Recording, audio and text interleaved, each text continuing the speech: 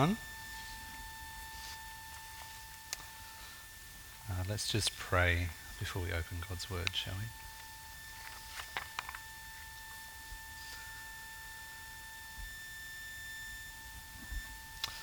Let me make a small... Let's pray. Father, we ask that you still our hearts. As we come under your word, we ask for your help by your Spirit and by your grace. That we look at this text and that by your Spirit we understand it and live it. And we ask this in the name of your Son. Amen. Just bear with me.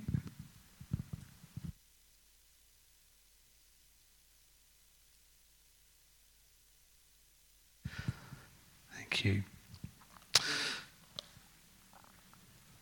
Right.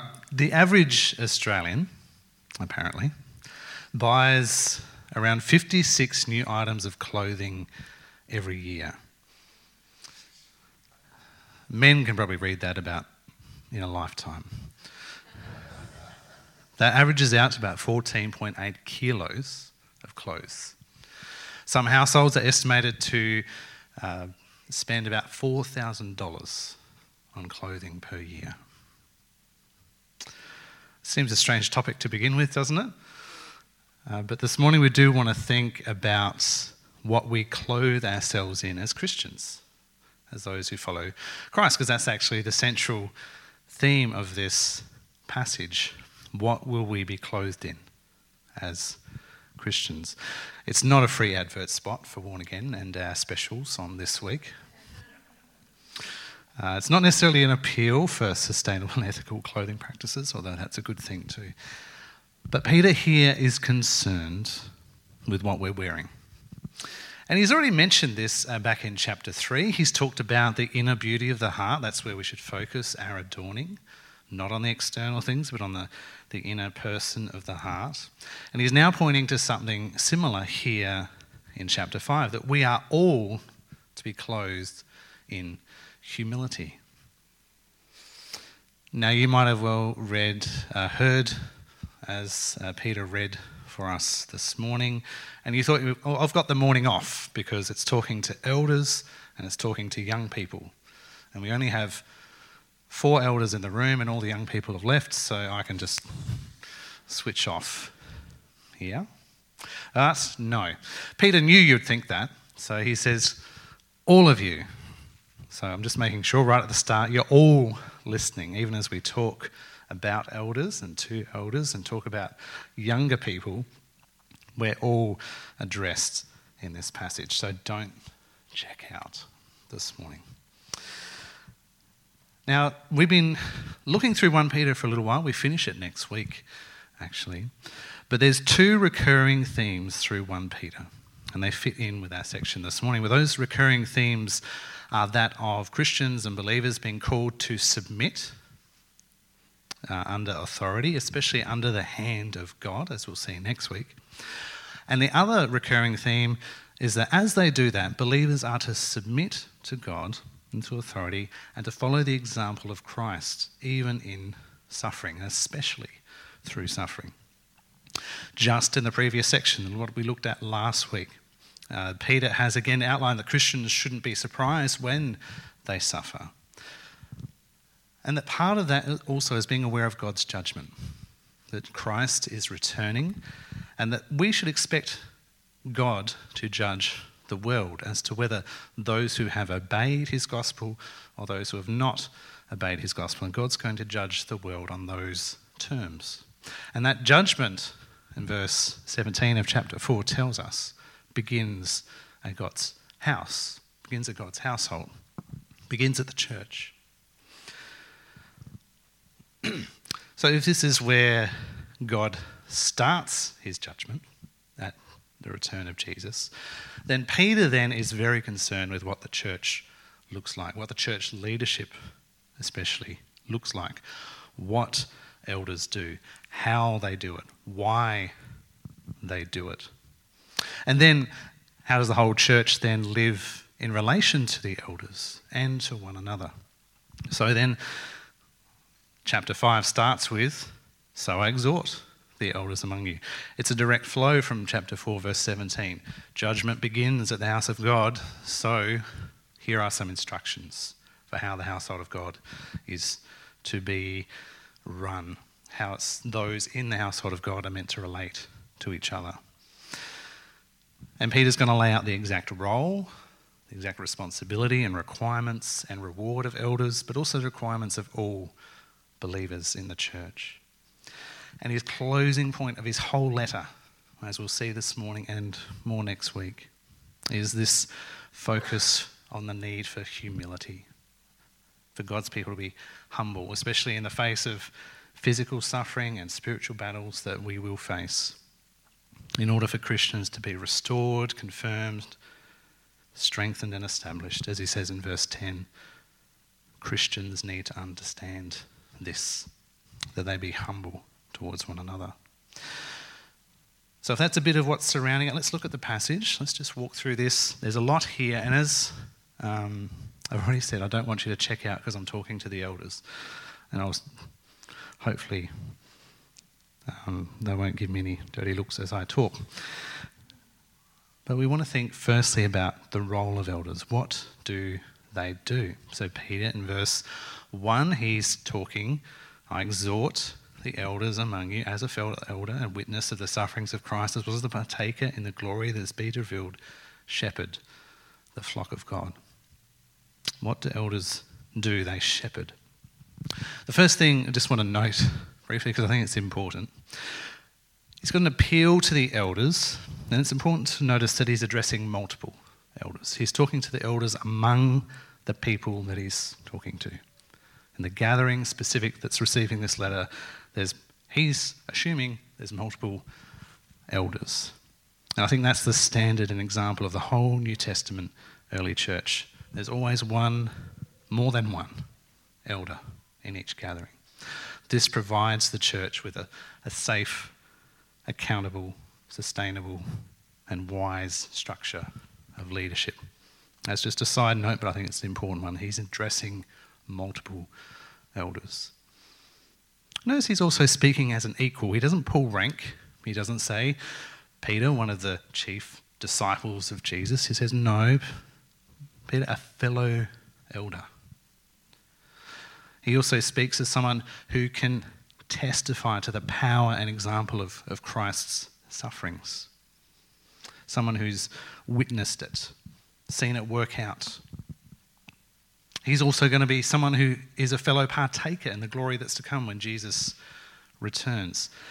And he's personally involved and invested in the very ministry he's speaking to these other elders about. Let's just stop and think about why Peter would be so invested in this, in shepherding the flock of God.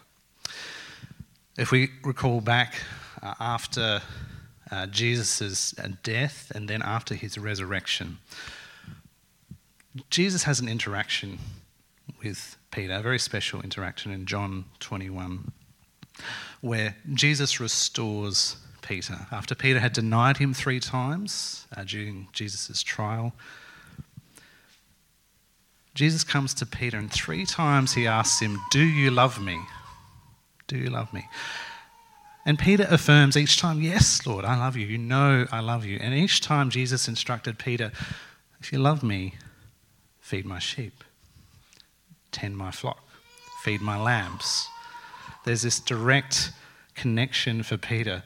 He'd been called to shepherd, so he takes it as a personal instruction and command from Jesus and takes it very seriously, that he is a shepherd of God's flock.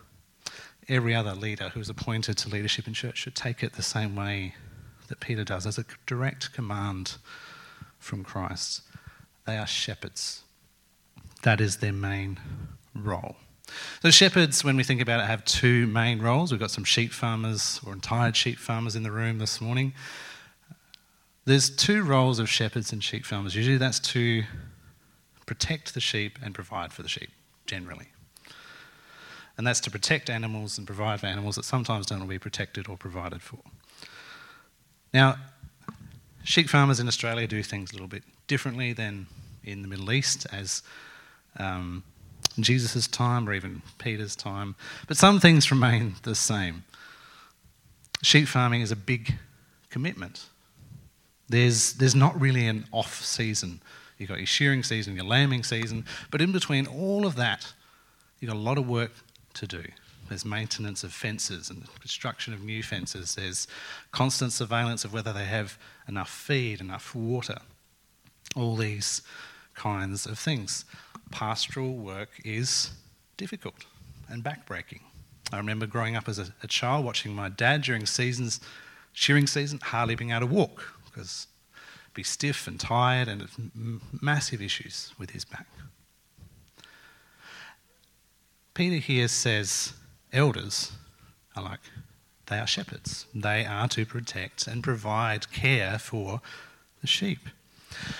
This is primarily done through the ministry of God's word and in prayer, and also in proper and orderly observance of communion and baptism in the church on a weekly basis, but also in the general gathering of God's people at any time. Elders are to provide care in so many ways, in wisdom and instruction, in doctrine. All these things are the responsibility of elders to protect and provide for those under their care. So when we think of that's the role of elders, they need to acknowledge that's their calling. They are to shepherd the flock. And if necessary, shepherds are to be on that front line. Again, sheep farmers in Australia are not necessarily on the front line when it comes to protecting the sheep, but in Middle Eastern times especially, to be on the front line, to protect the sheep from predators, from attack. Just the same for elders in the church. Sometimes they're on the front line, bearing the brunt of attack and criticism, whether from the world or from others, whether it's physical, whether it's spiritual. They're often there taking that. To be devoted to God's word without compromise means coming under attack. To be held as well to a greater strictness, as James tells us. Elders need to be aware of their role and calling, and to know that very delicate balance of loving authority and truth with love. And importantly, they also should know they are still sheep under other elders, but also under the chief shepherd. So Peter's call to his fellow elders is clear: shepherd God's sheep. And we shepherd sheep. When we truly shepherd sheep, when a shepherd knows his sheep, he feeds his sheep, he guides his sheep, and he protects his sheep. That's the role of elders. Peter then moves on to talk some about the requirements of elders. How do they do what they do? In last part of verse 2 there, exercising oversight, not under compulsion but willingly, as God would have you, not for shameful gain but eagerly, not domineering over those in your charge, but being examples to the flock. Now, a congregation can have unrealistic expectations of what their elders and pastors are meant to do. It can also go the other way, where pastors and elders can sometimes have very unrealistic expectations of what the congregation should do. Peter was aware that this might happen, that humans do this to one another. So he gives some contrasts to how this should work. And the first contrast he gives is elders shouldn't do this under obligation or compulsion, but they should be willing. They shouldn't do it out of compulsion, but be willing. That seems a strange thing, that someone would lead because they've been forced to lead. It seems a strange thing to think about, whether you'd want to follow someone who'd been forced to lead you. But in our Westminster parliamentary system, which we have here in Australia, sorry for doing a bit of political geek out this morning, but the Speaker of the House, is quite an important position sometimes when they're listened to, is dragged to the Speaker's chair when he's elected by the Parliament to take the position. There's a tradition called dragging. He's literally escorted by two people that have nominated him. They one take each arm, and he mock protests on the way to taking the chair. It's a tradition that's been going on for hundreds of years. And when you see it happen, when a new parliament is installed or a new speaker is elected, you look at it and go, that just looks completely stupid. What are they messing around like that? Because they're all laughing as they're doing it. As much as it's a comedic thing, its tradition stems back from hundreds of years ago when the Speaker of the House was the first usually to have their head chopped off when a parliament was overturned or a government was ousted. So there was something of a reluctance to take the position and people were forced to take it. But true leadership and true service of others requires a willingness to sacrifice a person's time, a person's resources. It's a big commitment. And it's necessary to count that cost and to be willing to do it. To have an attitude or demeanour of being conscripted and forced and coerced into it is not one that any elder should have. What would it look like for an elder or a pastor to be serving out of compulsion or constraint or obligation rather than willingness? There's probably a few examples of that. Maybe one could be, well, I've got to pay off all those bad things I've done. So I serve because all my good deeds will eventually outweigh the bad things I did in my previous life. That would be a bad motivation and compulsion. Another one might be, well, my dad did it. My parents were in ministry. I didn't have much choice. It's just the natural progression. It's just what they wanted me to do. Or another one could be, well, I've got a theological degree, so I better use it somehow. That would be a bad compulsion as well. One commentator put it like this. He said, involuntary ministry lacks enthusiasm, lacks motivation, and can have mediocrity and leads to depression. Involuntary ministry lacks enthusiasm, lacks motivation, usually leads to mediocrity and even depression. Elders are not conscripted unwillingly. They're willing to see that God desires their willingness, but willingly as God would have you. God coerces no one into his kingdom or into his service. And this is the same for elders in leadership. The next contrast that Peter gives is that of greed versus eagerness. Not for shameful gain, but eagerly. There should be no financial motivation at all for any person taking position of leadership in the church. And that's not that there's no form of income. Paul in 1 Timothy 5 gives instructions that those who shepherd and teach should receive wages. The King James here translate this, what we have as shameful gain, as this wonderful phrase, a filthy lucre. And money in itself is not filthy, of course, but it becomes filthy when you use others or you use corrupt means to increase your personal wealth. A shameful gain. Greed has been the downfall of many individuals, countless churches and ministries and leaders. And sadly, many false teachers can be found out by their quest for personal profit. They build their whole ministry around financial gain.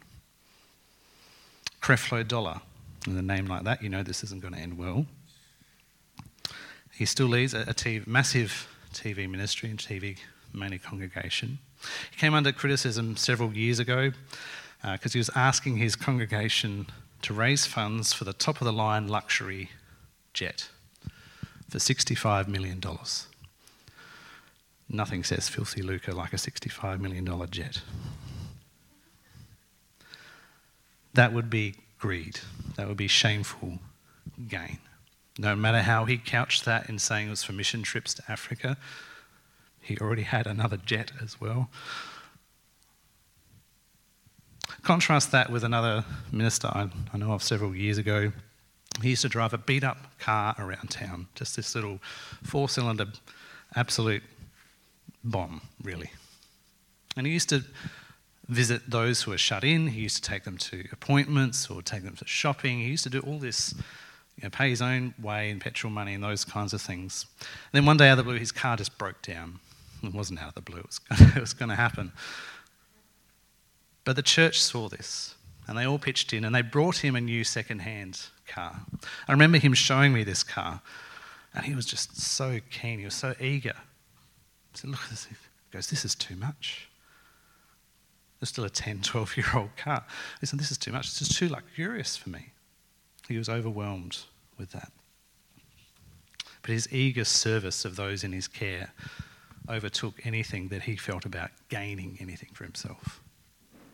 The heart of the leader who wants to shepherd well is an eager one.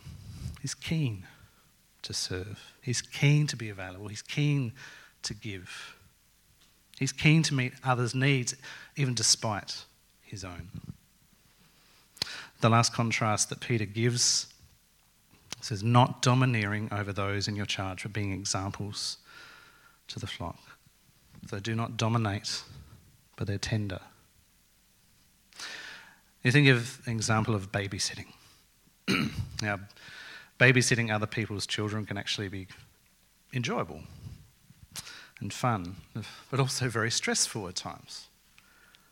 When children are entrusted into your care, there's this sort of novelty factor you have on your side because you're something new and the kids enjoy your company for the first 10 minutes after their parents are gone. And then reality sinks in. You've been entrusted with the care of little humans, and you soon find out when you spend time with any children, they spend 90% of their time trying to find ways to injure themselves or others. Or acting in ways that you soon find out make you all the more aware of the responsibility has been placed on you, that you have to return them, hopefully all in one piece. They've been given to you. Now, Peter hinges his command to elders not to dominate or lord it over those in their care. He hinges that on saying, these have been entrusted to you. These have been put in your charge, in your care. The people of the church do not belong to the elders. The elders are given responsibility of care for them, but not ownership. Now, this method of shepherding well without domineering, without controlling, Peter contrasts with elders are to have a faithful example to the flock. This example of faith, of humility, of wisdom, of Christ-likeness. The best kind of leaders are the ones who will be humble, the ones who will be like Jesus. Now, again, Lawson likes giving illustrations of landscaping. Apologies if I keep giving illustrations of retail background. But working in a Christian retail environment for many years gave me an insight to, unfortunately, to church leaders who like to lord it over others.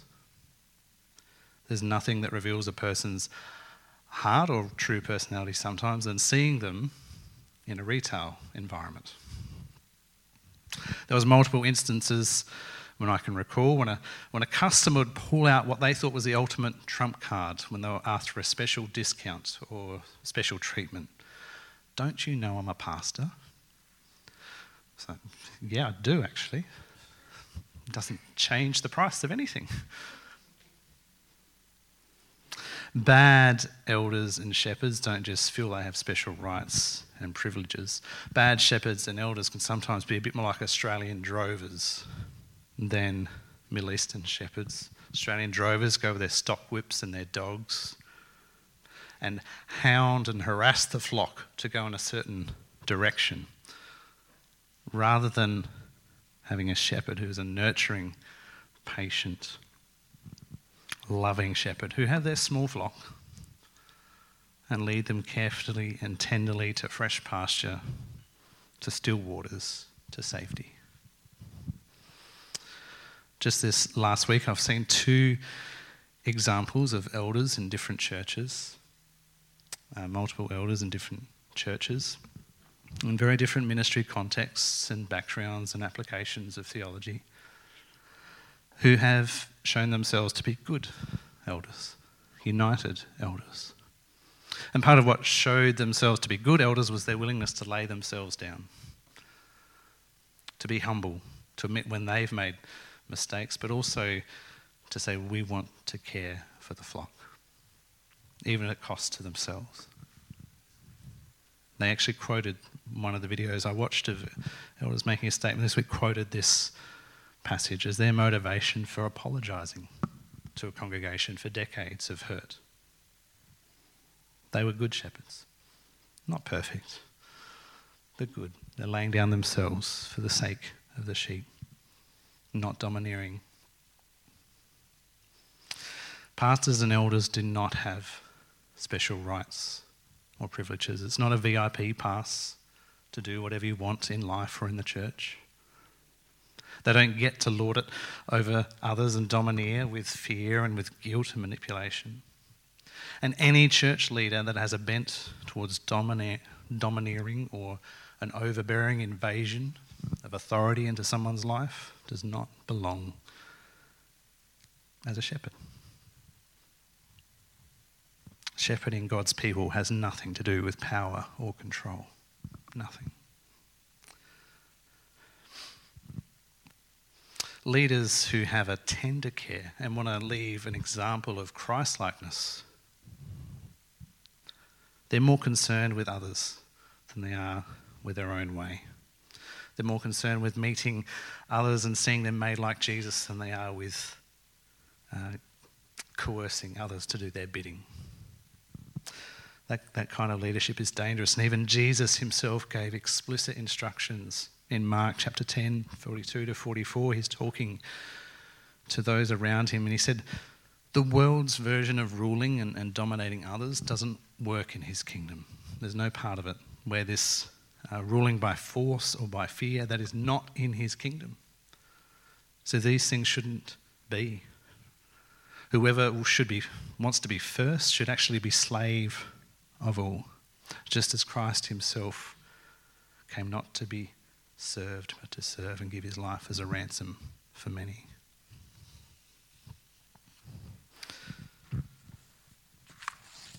We thought of the role and requirements of elders. I want to briefly think of the reward of elders, because verse 4 speaks to this. And when the chief shepherd appears, you will receive the unfading crown of glory. All elders and pastors are overseeing those in their care and in their church under the oversight of Jesus. He's the chief shepherd, the shepherd and overseer of all souls, as we've read at the end of chapter 2. And when this chief shepherd appears, when our chief shepherd appears, when Jesus returns, all those who have served him faithfully and trusted him through trial and suffering and been faithful examples to the flock of God, they will receive a reward that surpasses anything else they could have found or received in this life. This unfading crown of glory. Now that seems like a substantial reward, and it is in some ways, but we should not focus on whether it's a physical crown or not. There is a great reward. And getting a crown, though, when you think about what that is, if it's physical or not, usually means you're in a position of great uniqueness. You're royal. You're chosen. And that's true. All Christians who are in Christ are all those things.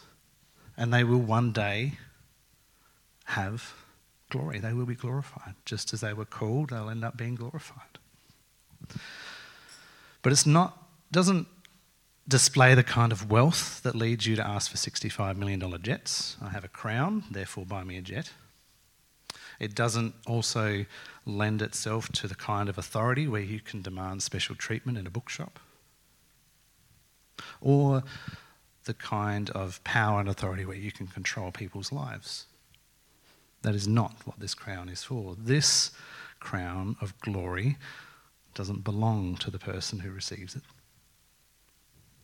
And you notice the sequence as well is very important when all believers, not just leaders in the church, receive their glory. This is important. And the sequence is important because it cancels out anyone who's chasing glory for glory's sake. We receive an unfading crown of glory from Jesus because we follow him in his suffering. The path to glory is through suffering, it's through pain, it's through hurt, it's through humility, it's through faith, sacrifice. You have to go down before you can go up. It's the same pattern that Christ has shown to us. Think again of this example we have in the text of shepherds in general. Shepherds in Jesus' time especially were considered just one step above the gutter, sort of, probably nearly in there. They were with the beggars, they were with the lepers, they were outcasts from society, certainly considered unclean by religious standards. They were what we would probably equate in our modern day society to the kind of people you see on that TV show Struggle Street, if you've ever heard or seen of that. Those who are down on their luck, have nothing. The lowest in society. These, of course, were the first people to hear of Jesus' birth. When the angels came and announced it to humanity, they chose shepherds to announce it to. Jesus himself referred to himself as the good shepherd, and he says he's a good shepherd because he gives his life for his sheep. That's not a path that sounds very glorious or glamorous, does it? Low, humble, willing to sacrifice your life to be a good shepherd. And Jesus' path to glory and exaltation, where at his name every knee will bow, that path to that point, when he'll be exalted above all things, came through his incarnation, his lowliness, his humility, his willingness to come from heaven to earth, to live as a man, to be found in fashion as a man, become a servant, and die on a cross. That was Jesus' path to glory. So when we look at this and say elders and leaders and even all believers are going to receive glory and a crown, yes, we should anticipate the return of Christ, but we anticipate it for his sake.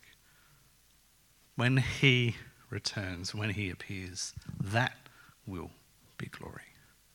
That will be enough. We want to move now in verse 5 to thinking about the responsibility of everyone in the church. Likewise, you who are younger, be subject to the elders.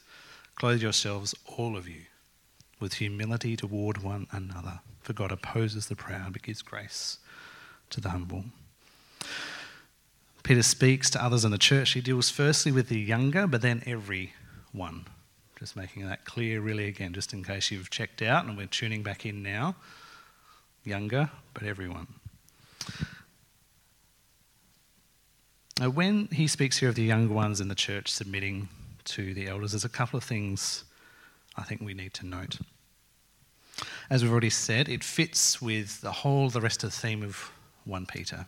The call of being believers and those who follow Jesus, submitting themselves under authority. And for that authority to be under God's hand as well. But it fits with Peter's theme, this instruction for believers to submit to authority. He's talked about submitting to human institutions. He's talked about submitting to unjust masters, even for wives to submit to husbands and husbands to submit to understanding their wives. So that he gets here now and talks to the church and says younger ones submit to the elders. That's not something we should shirk at. It's a command. It's an instruction. It's clear. This is how God's good design works. We don't have to like it all the time, but we have to see the value and beauty of it and obey it. Now, there's two ways of this as well, the older and the younger. Respect for elders in age in general is a very good principle and a command from Scripture as well. We respect elders in age because of their standing, their wisdom, their faithfulness. But there's also a command here in this text, I think specifically for the church context, for us to submit to elders of the church, the leaders in the church. Now, there's no room for disrespect based on age at any point in that. But both, I think, are here. This means, I think clearly, that mumbling about elders and pastors is not just disrespectful, and it's not just gossip, but it creates disunity, unnecessary conflict. Part of the health and growth of a church and a gathering of God's people hinges on all believers submitting themselves to one another and coming under the care of elders in the church. Now, our cultural or personal issues with authority or church leadership, those are sometimes things we do have to work on and work through. But they must be placed in subjection under what God commands of all of us.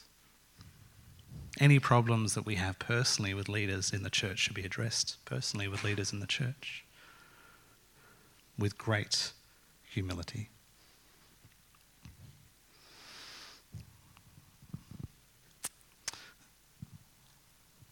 We've talked a lot about elders and their role and requirements and responsibilities. We're talking a little bit about now what it looks like for us to relate to one another. I think it's worth just stopping and pausing, it's not directly in the text.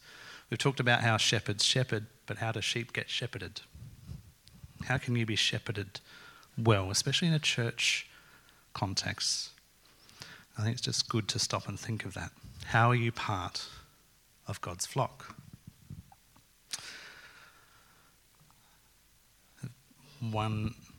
Firstly, I think to be part of God's flock, to be part of Church of Christ, have a shepherd. Know who your shepherd is and make sure your shepherd knows who you are.